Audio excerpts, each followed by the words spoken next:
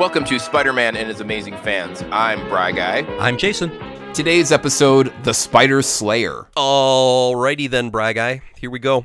Hello, here we are. Here we are in the middle of 1994, all over again. Late November of 94. Yeah. Interesting. I'm just like, I've got the rundown in front of me, the rundown. You know what? And while I'm looking at this, if you don't mind just punching it into like your calendar or something like that, because I remember too from last week, we were talking and trying to remember, like, what did this show premiere on Saturdays, or was it a different day anyway?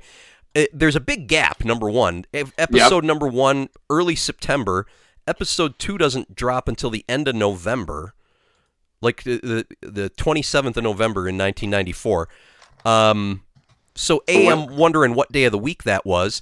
That was a Sunday. So I wonder where and when this was airing, because I remember watching it after school, and I do remember seeing an episode or two on a Saturday morning. But it was, and I don't know how syndication really works. I know that like in our modern TV landscape, after a show reaches 100 episodes, it's eligible to be syndicated. But I don't know if it was that way in the 90s, or if it got syndicated right away, or if it's different with animated. You know, right? I mean, that's possible too. But yeah, there was a big gap between episodes 1 and 2. You're right on that. Yeah. But we get the introduction of some more kind of principal characters in this episode, which I think is fun. And most notably, we have the Smythe family, Spencer and Alistair. Alistair. Yeah, Alistair, right. Alistair, however you say that. I mean, I think you're right. Yeah. But characters that I will admit I'm not super familiar with. Like I don't remember ever reading about them in comic books. Do you remember these guys? No, not at all. I only know of them from this show. From this show, gotcha. Yeah, gotcha. Yeah, okay. I mean, obviously, and we also get the Osborns and Felicia Hardy and other characters. But Flash Thompson, yeah. Yep. Kingpin. Nice intro for the Kingpin. So, I mean, the big things happening here. It's interesting because it's sort of to use a pun that will probably get overused on this podcast. There is a web of villains involved here. Yes, there are layers, right? We've got these. The show opens, and Spidey is being pursued by these little flying robots, these little winged things. They look like they're maybe about the size of like a softball, right? Or maybe a little bit bigger. Yeah, I don't know. That's safe to right say. Around there. And we find out later these are called Spider Seekers, but they're an invention of the aforementioned Spencer Smythe. The Smythe family, yeah. And Spencer, we learn through some helpful exposition from his son, is the world's foremost expert on robotics. That's right. Foremost, Brian. The foremost. He's not the 5 or the 3 or the 6 most. He's the foremost. The foremost. Yes. And he's created these things. He's basically been hired by Norman Osborn to track down and capture Spider-Man, who Norman is saying, well, he's a villain, he's a criminal working outside the law.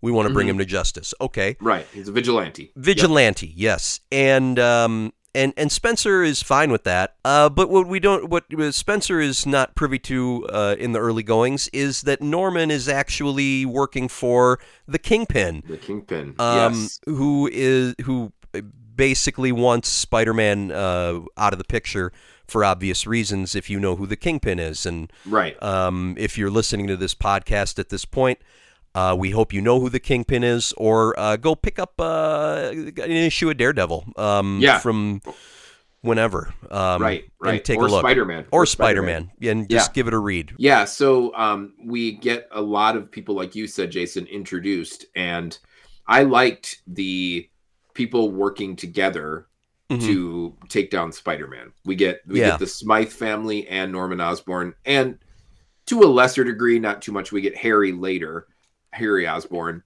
We get an introduction to him as well. But I did like that they're all working together. And you mentioned in your notes not something we normally see in the series that we've watched. Yeah, the 80s series, I mean, every villain was like a one-off, right? Unless and I'm trying to remember if there were even any occasions where there was more than one villain in an episode of the 80s shows.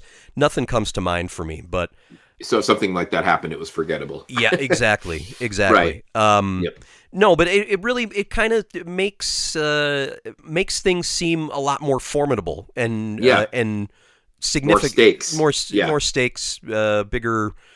Bigger thing to do for Spider-Man. So yeah. Mm-hmm. Agreed. And we also get the introduction pretty early in this episode. I have it at the 3.5 minute mark of Felicia Hardy, who will become a villain. Right. She is Black Cat eventually. Nowhere near it now. I think this is not only the introduction of her into the show, but I think these characters are meeting her for the first time as well. It seemed like it sounds like Peter Parker knows her from college. Oh, that's right. He says they go to college together. They go to college together, and she's kind of into Spider-Man, although she's dating Flash Thompson in this iteration, right? And yes. But she so she is, and apparently she comes from money here too, because her family is basically, I guess, I don't know, sponsoring or hosting. Not hosting, a charity event? Yeah, they're putting on this charity event that actually J. Jonah Jameson is hosting at his house. I guess. Right. That was a little foggy to me, but it seemed like it was his home. And again, I'll never truly know what a newspaper editor does, because I didn't know that was part of their job description to have, galas at one's home. If you're running with the right kind of people, Brian, you never know when you might have to have a gala. Right. Those caviar dreams and champagne wishes, Exactly. But yeah, that's when we meet Felicia, is when she's in the office kind of ironing out the last details with Jameson. And she says, well, we need a photographer. And he's like, well, actually, I think it was Robbie who said to Jonah, well, you got Parker. And he's like, Parker. Can he take pictures of anything besides Spider-Man? I think that was his sick burn on Peter Parker. Can he do anything besides the thing I pay him to do? And he comes in, and Felicia's like, Peter Parker? Oh, my. Well. Right. And Peter, too, is like, how you doing? Yeah. It's 1994. It's right in there, Brian. How you doing? It's exactly where it needs to be. We're all walking around in 1994 saying that. It was a thing. Could it be any more of a catchphrase, Jason? Oh no, that's everything. Yeah, we get these people, and she's dating Flash, but she's really into Peter. And they even, like, at the gala, they're dancing. She kisses him before the Spider Slayer smashes in and kind of starts wreaking havoc. Kisses Peter. Yeah, sorry. Yes. Yeah. She definitely is an aggressive flirter, I'd say. And more power to her. She's a 90s gal. Go for it. She sees what she wants and she goes for it. I do have to say, I think she says something like, I'm full of surprises, or something like that. And then she says, what do you think of this surprise? This surprise, yes. Boom, plants one on him. Yeah, that's a good line. That was very Joey Tribbiani as well. I can hear him saying that also. And, this speaks a little bit, I think, to your point that you made last week about how Peter is pretty hot in this show. He's a good looking character, and the ladies like him. And it that seems to keep going his way here. So and they like him as Peter, not just as Spider-Man. Correct. And there's less of a difference, and this is the point I was making last week. There's less of a difference between Peter and Spider-Man than we're probably used to. He just puts on the suit and he doesn't really change anything else. You know what I mean? He's as confident as Peter Parker as he is as Spider-Man. He's as witty, and he's broad-shouldered. He is. So what's to not like? I ask you, ladies. Exactly. Right. So the real reason we find out, or that we get told, like the real big reason that the Smythe clan is involved with this spider slaying operation is there was some sort of accident in a previous lab where Spencer the dad feels responsible for something that seemed to have turned his son Alistair into a paraplegic or a wheelchair bound person. Yes, right. With Spencer, it's like a means to an end, right? Because he's he's like, well, I'll just bring Spider-Man to justice, whatever, I don't care, and then we're gonna get the money from Norman to make this fancy schmancy wheelchair that he wants to build for his son. Right, that'll be better than walking. Right. And I said, also could have just talked to Charles Xavier up there in Westchester, because I was thinking the same thing, because in the Marvel universe, there's not that many characters in wheelchairs. You think they, would know of each other. Right. Yeah. They're if they're not like in the same club, probably on a lot of the same mailing lists. Right. Yes. Yeah. Exactly. Yeah. You would think. Yes. Yeah. So that's what he's going for. As we move through all these, the layers of this story that happen, one thing that I noted is that because I've kind of trained myself to look at it a little bit critically, I was buying everything. Like, was there anything in here that where you were like, that seems pretty stupid? Like, I didn't have a moment like that in this episode. My only complaint, as far as believability goes, was the hairstyles of the men. I don't understand, Jason. Why do Norman and Harry, is that a dominant gene, the haircut with the stripes in it? Because both Norman and Harry have that, and they've both got the male pattern baldness. The widow's peak is at the exact same spot. So when Harry was born, was he like that? It's a boy, and he had that haircut. And if we're speaking about hair, which I know is the most important reason to watch the show, what was going on with Alistair Smythe's hair? Oh, that was like a MacGyver kind of thing. He would be so in right now, Brian. Do you know how many kids are walking around with mullets now in 2021? Really?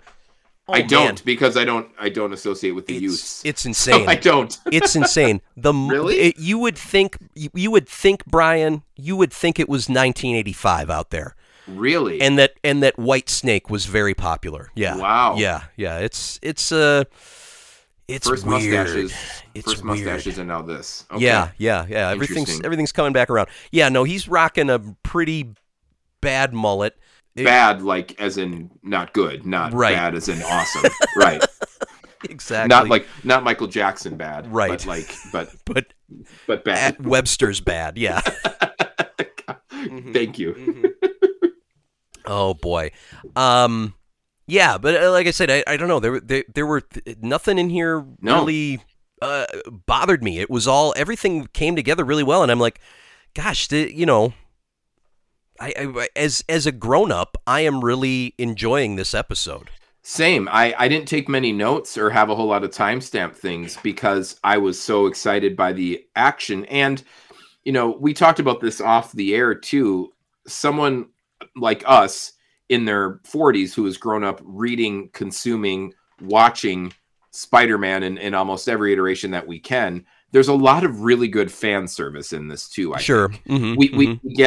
We get the mention of MJ. We get the beginnings of Norman Osborn and what he'll become. We get Brock and a little bit of motivation for him to venom up in probably a very short amount of time. We get, Flash Thompson and Aunt May and all the people that we read about in the canon of Spider-Man in those comic books. So sure. I don't know if that's what they were going for, was to make people like us happy who knew Spider-Man, or if they were trying to make this an entry point into Spider-Man lore. But I'll be honest, I think it works both ways. Yeah, I really do. Yeah, no, it does. It does. You kind of feel you feel a sense of especially at this early point in the series, right? You start to feel a sense of trust that they are caring about what you know from comic books or the characters that you're familiar with. You get a sense that they're that they're invested in the same source material that you are. If you see all those people and they're kind of put together in the right way, you know? Right. Exactly. Yeah. And I think it was written by people who really have a reverence for Spider-Man, which I didn't feel that way with Spidey. Well, maybe a little bit with Spider-Man and His Amazing Friends, but certainly not Spidey 81. So yeah, I agree with you there. One of the things that they throw in, and they're doing this, I think, throughout. And if you read the some of the descriptions, there's some really good descriptions out on Wikipedia of not just like summarizing the episodes, but also kind of connecting back to some of the comic book reference points for the plots and so on. And the one with Flash Thompson, which I think we've seen it at least twice now, because they did it in Amazing Friends too. There's a point very early in Amazing Spider-Man. I think they said it was Amazing number 5. 25. I'm looking right here. Yep. Okay. Yep. Where Flash dresses up as Spider-Man to, I don't know, intimidate or freak out Peter or something like that. And they did that in Amazing Friends for kind of a different reason. They did it here. It's not, the motivation is not exactly the same, and it doesn't fit into the plot of this episode exactly the same as it did in the comic book. But but they find a way to work it in, you know, and it's kind of a quintessential Flash Thompson thing, right? It's like Flash really is into Spider-Man. He's a funny character because he hates Peter Parker, but he loves Spider-Man. That was a cool thing. It was, and it actually made me laugh. There's one point where the Black Widow robot is going after Flash as Spider-Man. Yeah. And he says, like, I'm not the real guy. I can't climb walls. I can't spin webs. And I was like, he literally can't do whatever a spider can. He cannot do anything a spider can. But I thought that was like, he just goes through the resume of Spider-Man. I was like, nope, can't do that. Can't do Spidey sense, never heard of it. I think power, don't know about it. I think he even like gropes at the wall too, right? And like shows him like, see, I don't stick. See, I'm not him. Yeah, and that we got in the Amazing Friends portrayal of Flash as Spider-Man as well, where he just went up to a wall and just started moving his hands frantically. Oh God. But yeah, I liked that whole Flash aspect for sure. That reminds me, there is one thing that I thought was a little, wonky about the way that the Spider Slayer angle is handled. So the Spider, the thing is the show opened with the Spider Seekers, the little softball guys. Yep. And Norman gets all upset because Spider-Man gets away from those and he smashes all of them, whatever. And Norman's like, well, you blew it. And Spencer says, no, that's exactly what I wanted to do. I've proven I can find Spider-Man with the Spider Seekers. And it's no big deal. We're going to use this big Black Widow thing to actually catch Spider-Man. And that's all well and good. But what I thought was a little funny and made me crinkle my brow was that later on, it's the reason that they take the Spider Slayer to the charity gala is because they see Flash Thompson as Spider-Man walk into the building. So it seems like, I think is he just sending out cameras like just to actually look for Spider-Man? Right. Oh, we got him. Yep, we got him. That's your formula. Just lots of cameras on robots. Right, or they thought, well, this gala is going to attract a lot of attention. Maybe Spider-Man will just be there. So that was the one moment where I was like, yeah, that's a good point. I didn't dissect that, but yeah. Yep. Hey, what did you think of Kingpin's portrayal in this? I really love how he looks. It looks like the comic book. Looks like the comic book. I love the I love kind of the shadowy existence of the character. Just kind of lurking over things, and because we only see him in 2 scenes, right? Like he's in that scene with Norman, where he's basically telling the audience who he is and what he's about, right? And then there's like the epilogue scene where he talks to Alistair about basically Spider-Man getting vengeance for what happens to his dad. But I really like that. I did too. I'm hoping that there's plenty of Kingpin in this series. I haven't looked ahead as far as future villain appearances or anything like that, but I wouldn't mind seeing plenty of him. So yeah, you won't be disappointed. And I also like the voice characterization of Kingpin as well. Yeah, really nice job. Really nice job. Agreed. Agreed. Mm-hmm. So all in all, I think we agree with all this, with this whole episode. You enjoyed the heck out of it, and it seems like I did too. Is that safe to say? I think so. I think so. I want to harken back a little bit to what you were saying about like the good fan service that's going on here and everything like that, because I wondered aloud as I'm writing my notes. Our kid. This aired on the Fox Kids network. Mm-hmm. And I was like, God, are kids really, truly, definitely the audience for this show? You know, mm-hmm. And I mean, you said, you know, or is it for the longtime Spider-Man fans who obviously are not going to be little kids? Like little kids haven't had time to read all these comic books, right, exactly. You know, so the being for the fans is one thing, but then I'm also like looking at how complex like the relationships between the villains are, and you know, it's like, boy, it's really like airtight storytelling in this episode. Like it's really, really well done, mm-hmm. to the extent that grown-ups can easily get into this, and I'm just wondering if maybe grown-ups are really actually the audience for this. I think they became. What do you think of that? I mean, is that reasonable to assume in 1994? I think if I was like 6 or 7 when this show came out, mm-hmm. I probably would have been bored by it, because there's like real teenage issues in it, especially as the show goes on. That Peter and the gang have to get through. Gotcha. These 2 episodes together, well, the first 2 I'm saying, mm-hmm. very action packed, and probably wouldn't have lost my interest. But later on, with what I've seen, I think it would have been.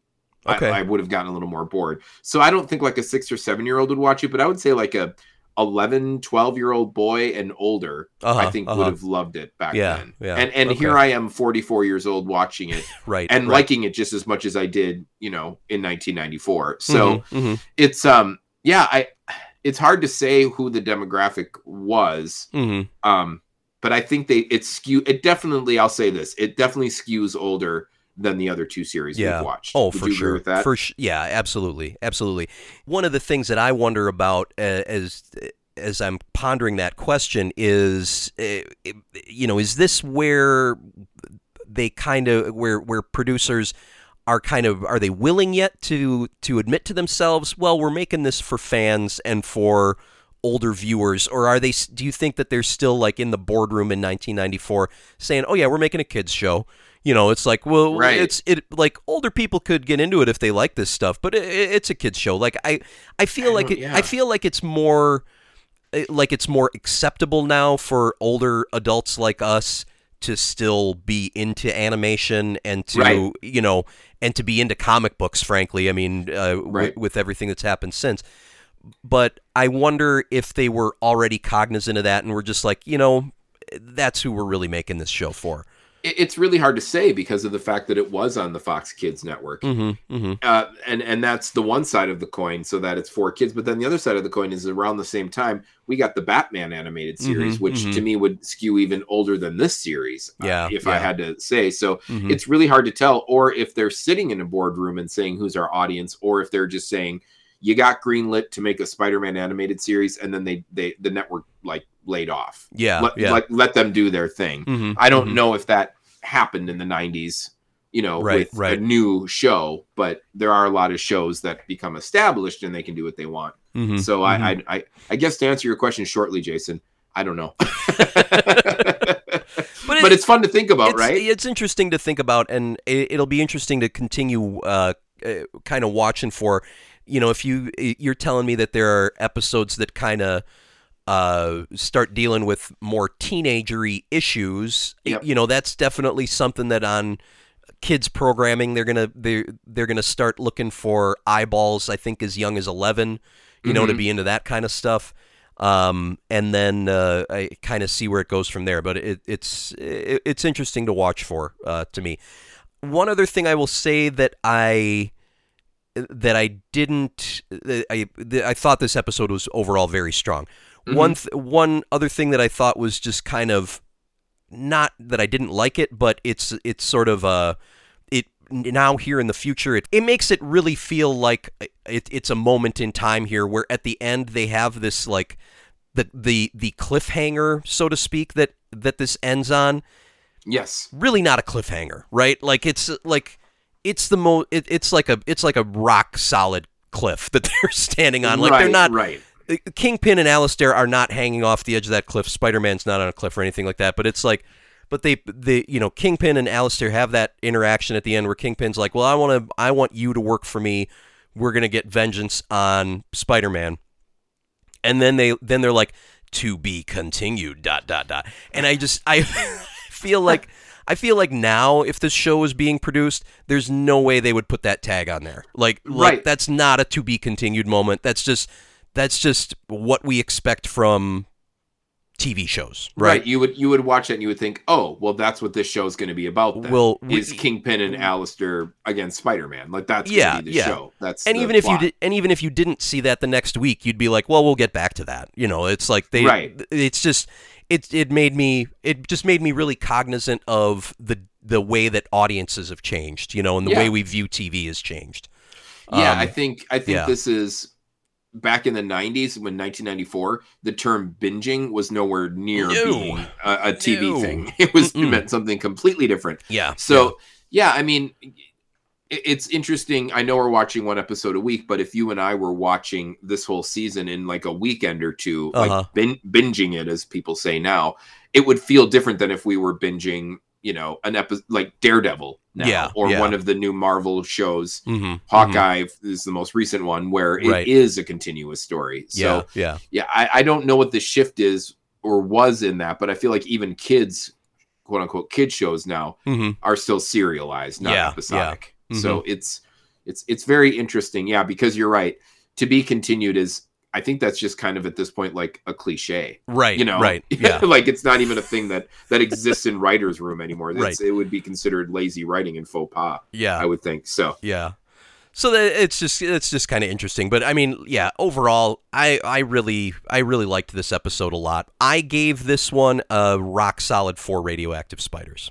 I did too. I really enjoyed all the seeds that were planted. I love the tone of it, and I'm looking forward to see where this goes, even if it wasn't a to be continued. I'd still be excited for it. Yeah, I agree. We are going to pick up those 3 dots right away next week. It will be continued, don't you worry. It'll be continued immediately. The return of the Spider Slayers is happening in episode 3, so we'll do that next time. Sounds good. Looking forward to it. Thanks for listening to Spider-Man and his amazing fans. Please rate, review, and subscribe on Apple Podcasts, Spotify, or your favorite app. Follow us on Twitter at BKO Radio and like the show on Facebook. Reach us by email, SpideyFansPodcast@gmail.com. Most importantly, if you enjoyed it, share with a friend.